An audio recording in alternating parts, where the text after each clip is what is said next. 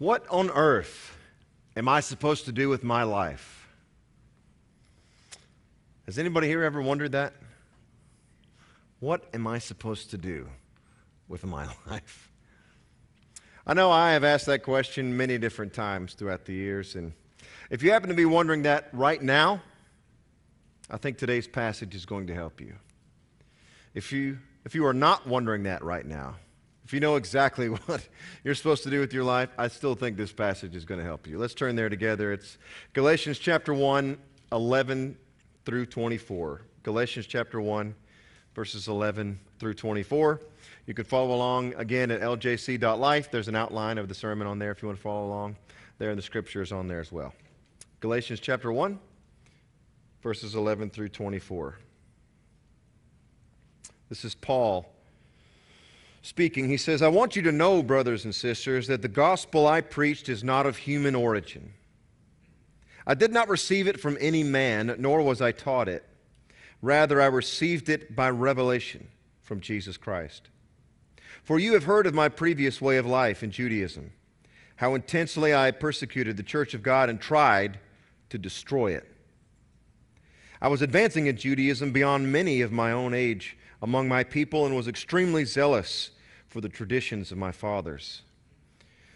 But when God, who set me apart from my mother's womb and called me by His grace, was pleased to reveal His Son in me so that I might preach Him among the Gentiles, my immediate response was not to consult any human being. I did not go up to Jerusalem to see those who were apostles before I was, but I went into Arabia. Later I returned to Damascus. Then after 3 years I went up to Jerusalem to get acquainted with Cephas and stayed with him 15 days. I saw none of the other apostles, only James, the Lord's brother. I assure you before God that what I am writing you is no lie. Then I went to Syria and Cilicia. I was personally unknown to the churches of Judea that are in Christ. They only heard the report. The man who formerly persecuted us is now preaching the faith he once tried to destroy. And they praised God because of me. Let's pray together. Father, speak to us tonight through your words. Father, I am nothing, but your words are everything. So please help me as I speak tonight to take a back seat to your word. Father, tonight is all about your Son and these words he has to speak to us. And we pray they might change us from the inside out so that we might praise you because of your Son. And it's in your Son's name we pray. Amen. Okay, so one of the most famous and shocking verses in Scripture is Romans 8:28. Romans 8:28 says this. It says, and we know that in all things God works for the good of those who love Him, who have been called according to His purpose. Now, usually the main thing people focus on in this verse is the fact that God works all things for the good of the Christian. And that is a profound truth, no doubt. But it's also important to notice the second half of this verse, right? Where it says, every Christian has been called by God for a purpose. This should give you as much hope as the first half of the verse. And it is this idea of calling that Paul is describing here to the churches in Galatia. He's explaining his own bizarre and miraculous calling. Now, though Paul's experience is weird in many specific ways, I think his experience overall is true for all of us. And as we examine Paul's calling, it should help us examine our own calling. Paul gives us 6 short points in this text. Let's look at them together. 6 short points. Number 1 is the origin of the call. Let's look at verses 11 through 12. The origin of the call. Verse 11, he says, I want you to know, brothers and sisters, that the gospel I preached is not of human origin. I did not receive it from any man, nor was I taught it. Rather, I received it by revelation from Jesus Christ. Now let's take a time out here for a second. We in the 21st century in Huntsville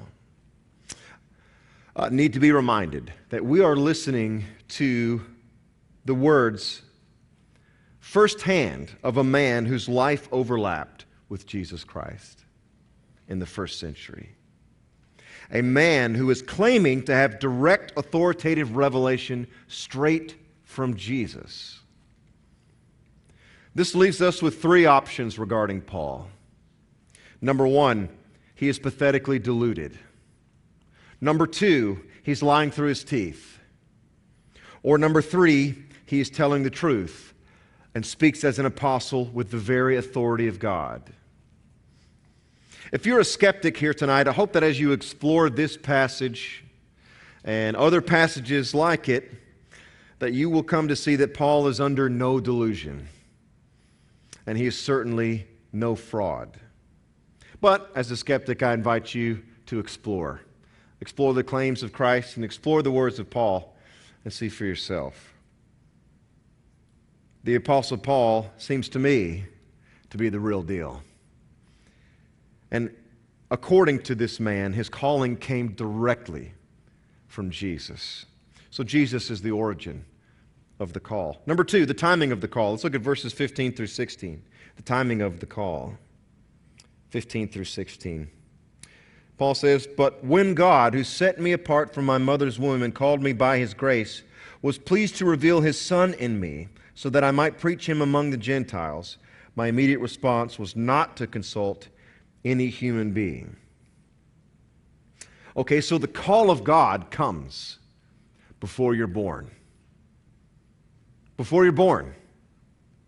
God set Paul apart for salvation and apostleship before he was even a twinkle in his mother's eye.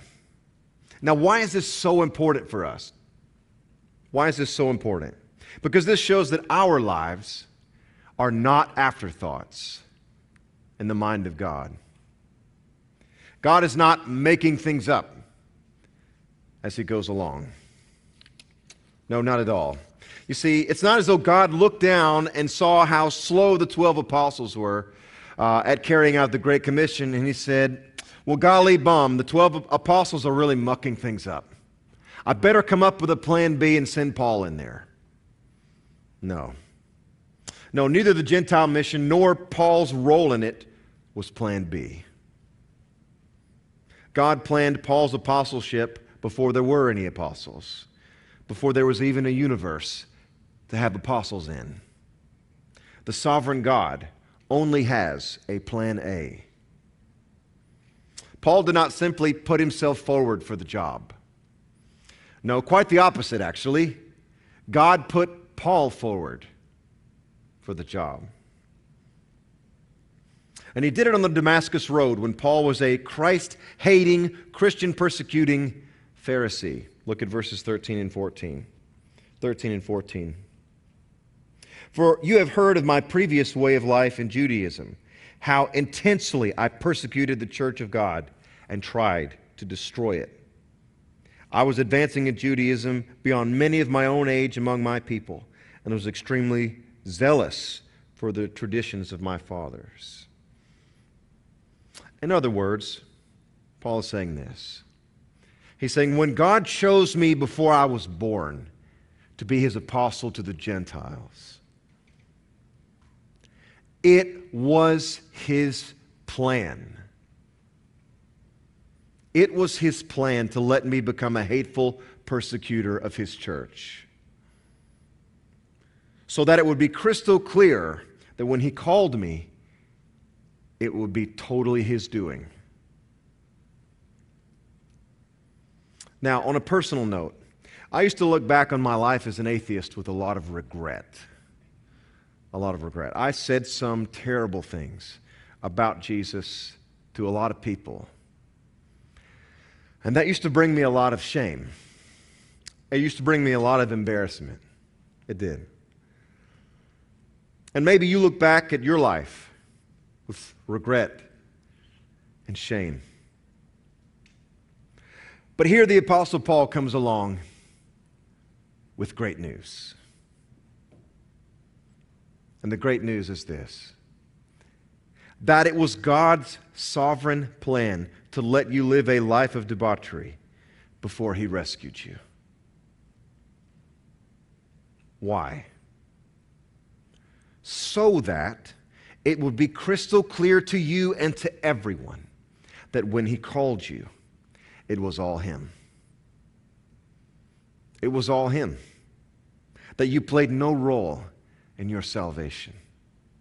It was 100% the sheer love and grace of Jesus that saved you. Think about it. The fact that Paul is even a Christian is mind-blowing, right? This persecutor of Jesus. This persecutor of Jesus' precious children, His church. It's shocking that he's a Christian at all, let alone Jesus' appointed apostle to the Gentiles. This is unbelievable when you think about it, right? It's utterly inexplicable from any human standpoint. But you know what?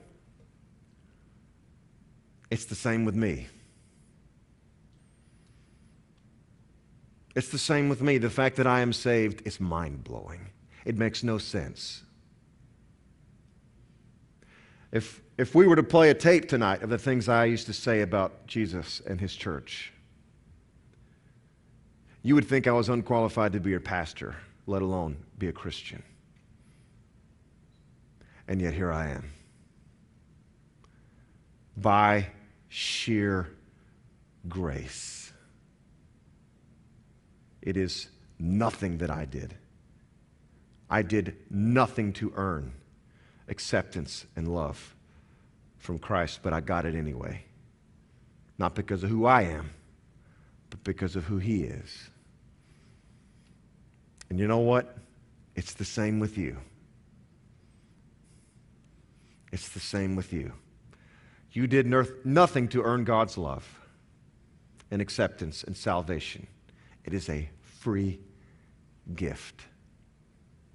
It's a free gift. It's a miracle, folks, that we're even saved at all.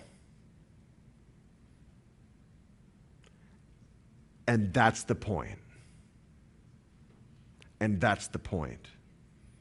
It's a miracle that we're saved. But we have no reason to be ashamed.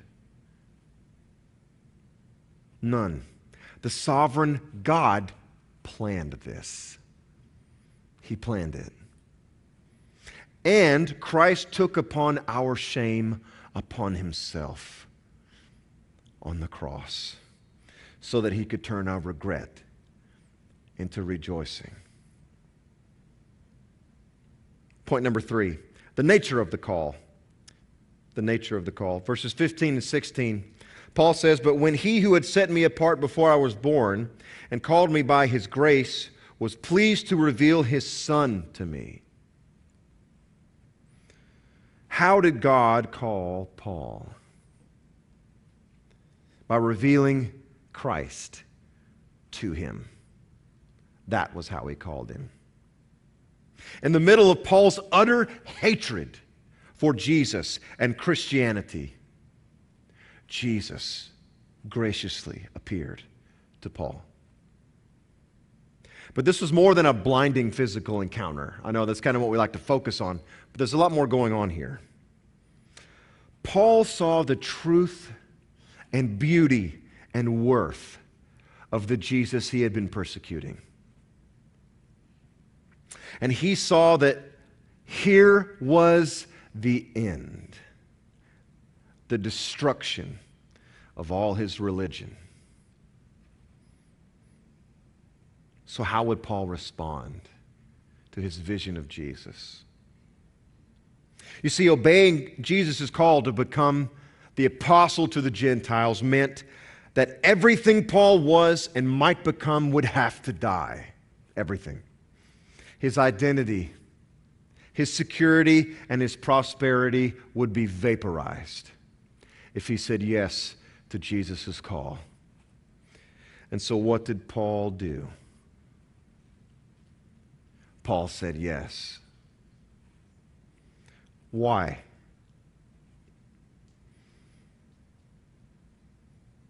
Not because Paul was beautiful, but because Jesus was. Jesus was simply too beautiful not to consider everything else garbage in comparison. And so Paul said yes. Point number 4, the focus of the call.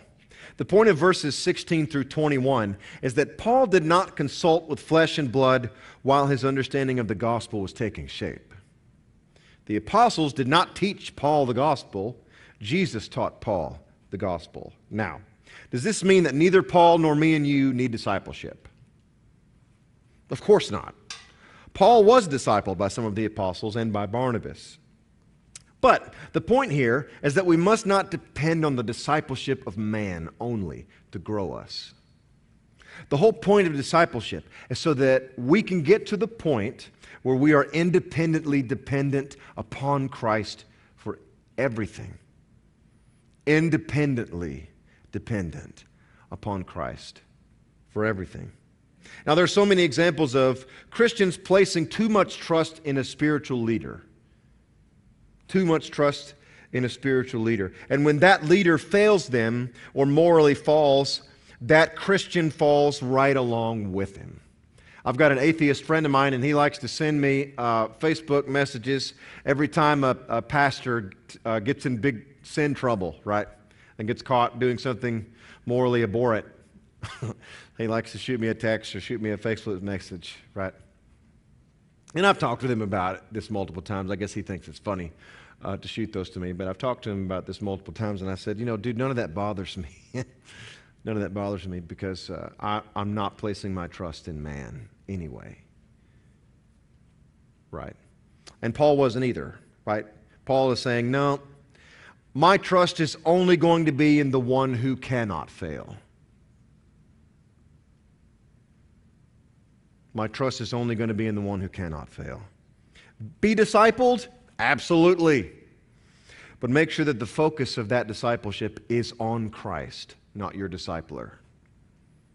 Okay, point number 5, the purpose of the call. The purpose of the call. Paul is a radically new man. In fact, the conversion of Paul is one of the most powerful arguments for the truth of Christianity. It's something that confuses skeptics and atheist scholars, because Paul is an undeniable historical figure that has undeniably completely changed his life around, like a 180, right? And that is, it's kind of hard for the skeptic to explain why Paul would do such a 180. My 2 cents is that Paul's radically new life can only be accounted for if he really did have an encounter with the risen Christ. That's the only thing that makes any sense to me. Now, he ends his description of this period of his life with the amazing impact the gospel had on the Christians in Judea. This is verses 21 through 24. He says, "Then I went to Syria and Cilicia. I was personally unknown to the churches of Judea that are in Christ. They only heard the report." And what was the report? "The man who formerly persecuted us is now preaching the faith he once tried to destroy. And they praise God because of me." Paul the persecutor and destroyer of Christians. Paul the Pharisee. This Paul was preaching the faith, the exact faith he had tried to destroy. Indeed, at enormous cost to himself. And what was the result? Verse 24. "And they praised God because of me." Paul's point is this: there is no adequate explanation for my life. There just is none, apart from the glory of God revealed in His precious Son. Nothing else makes any sense. Only the grace of God makes sense. And every Christian needs to ask themselves this question with a good amount of regularity. And the question is this: are people in my sphere of influence glorifying God because of me? Are people in my sphere of influence glorifying God because of me? Look, not all of us are called to become a martyr for the gospel like Paul was, for sure. But every Christian, no matter your specific, unique calling, will always have this as a part of it. Your life is meant to cause others to give God glory. Whether you're a pastor, an entrepreneur, an engineer, a doctor, a missionary, a teacher, a farmer, a homemaker, whatever. Your calling, your purpose is to cause others to worship. But how in the world are we supposed to do this? That's a lot of pressure. Right? That's a lot of pressure. Are we even capable of this? Well, no, we're not. And Paul wasn't either. If we try to muster up enough talent, enough smarts, and enough boldness to make our lives cause others to give God glory, the only thing we'll end up with is depression at our failure. Which leads us to our last point. Point number 6, the power for the call. God has already given us everything we need to accomplish His purposes. It's in verse 11. It's in verse 11. I want you to know, brothers and sisters, that the gospel I preached is not of human origin. The gospel is not of human origin. The message of Christianity is the gospel. The message that Jesus Christ, the Son of God, died for our sins in our place, and that He's not dead anymore, but 3 days after He was buried, rose victoriously over sin, death, hell, and the grave. And that Jesus is now the King of all, ruling over our universe and heaven and hell and anything else that might be out there. That's the message of Christianity. And it's not human. That message that I just declared to you is supernatural. It is a supernatural message. Paul says in Romans 1:16, I am not ashamed of the gospel, because it is the power of God that brings salvation to everyone who believes. First to the Jew, then to the Gentile. You see, it's not just that the message reveals the power of God. The message is the power of God. You see? The message is the power. And this supernatural message turned the world upside down. Even skeptics agree.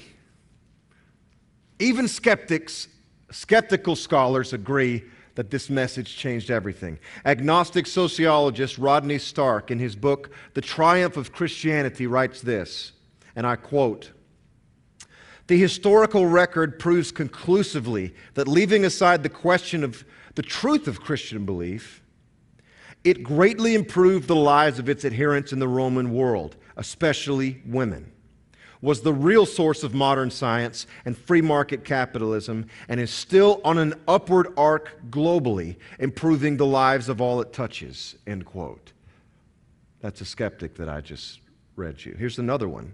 This is agnostic historian Tom Holland. He writes this in his new book called Dominion, and I quote, "Ultimately, concepts like human rights and dignity do not go back to Greek philosophers or Roman imperialism.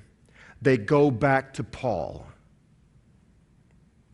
Paul's letters, along with the four Gospels, are the most influential, the most impactful, the most revolutionary writings that have emerged from the ancient world," end quote. This is a non-Christian scholar writing this. Folks, the simple gospel literally changed the world and continues to do so. Our simple gospel. And this is the main way in which your life will cause others to glorify God. Like Paul, the more your heart is melted by the beauty and wonder of Christ and His gospel, the more you will want to spread His message to others. And the amazing thing is, you won't have to muster up any intelligence or impressive wisdom or special insight within yourself to make the message work. No. The simple message itself supplies everything needed. The message itself supplies everything needed.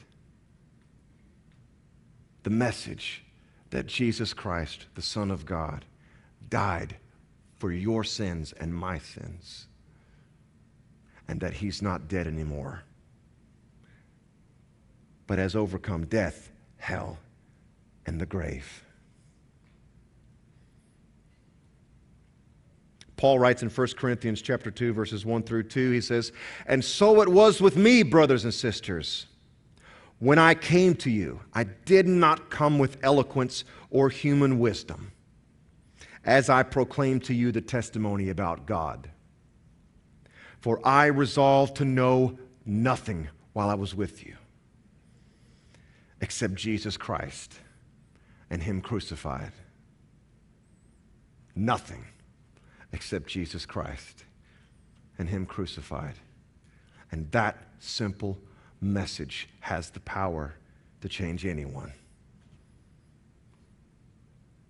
Anyone, including me. Including me. I, like Paul, was a Jesus hater. And that message of His love for me, His death on my behalf, changed my life. And here I stand before you, humbly, as His ambassador of grace. Do you see how freeing this is? The gospel takes all the pressure off you as a Christian witness. The gospel itself does all the work.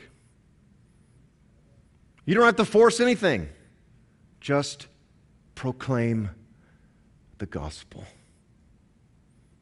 It does the work. The Spirit does the work through the message. And when that remarkable truth finally sinks in, you can wake up every morning and pray, "Lord, your gospel changed my life. Please send me someone to share that life-changing gospel with today." Let's all pray together. Jesus, what a gospel. What a message. Lord, we know it's changed the world and continues to change the world. But we pray tonight that it wouldn't just change the world, quote unquote, but it would change us. That it would motivate us, that it would move us out of our comfort zones and into the world you died for. We pray that we would get a vision of you through your gospel, like Paul got. Show us your extravagant beauty, your deep love, and your infinite mercy. Show it to us, Lord.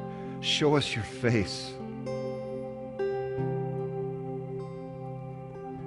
so that we might be changed from the inside out, that we might be moved by a beautiful vision of you, and we might be moved by the wonder of your cross and the power of your resurrection. Move us, Jesus, with a vision of you and what you have done on our behalf. And it's in your name that we pray. Amen.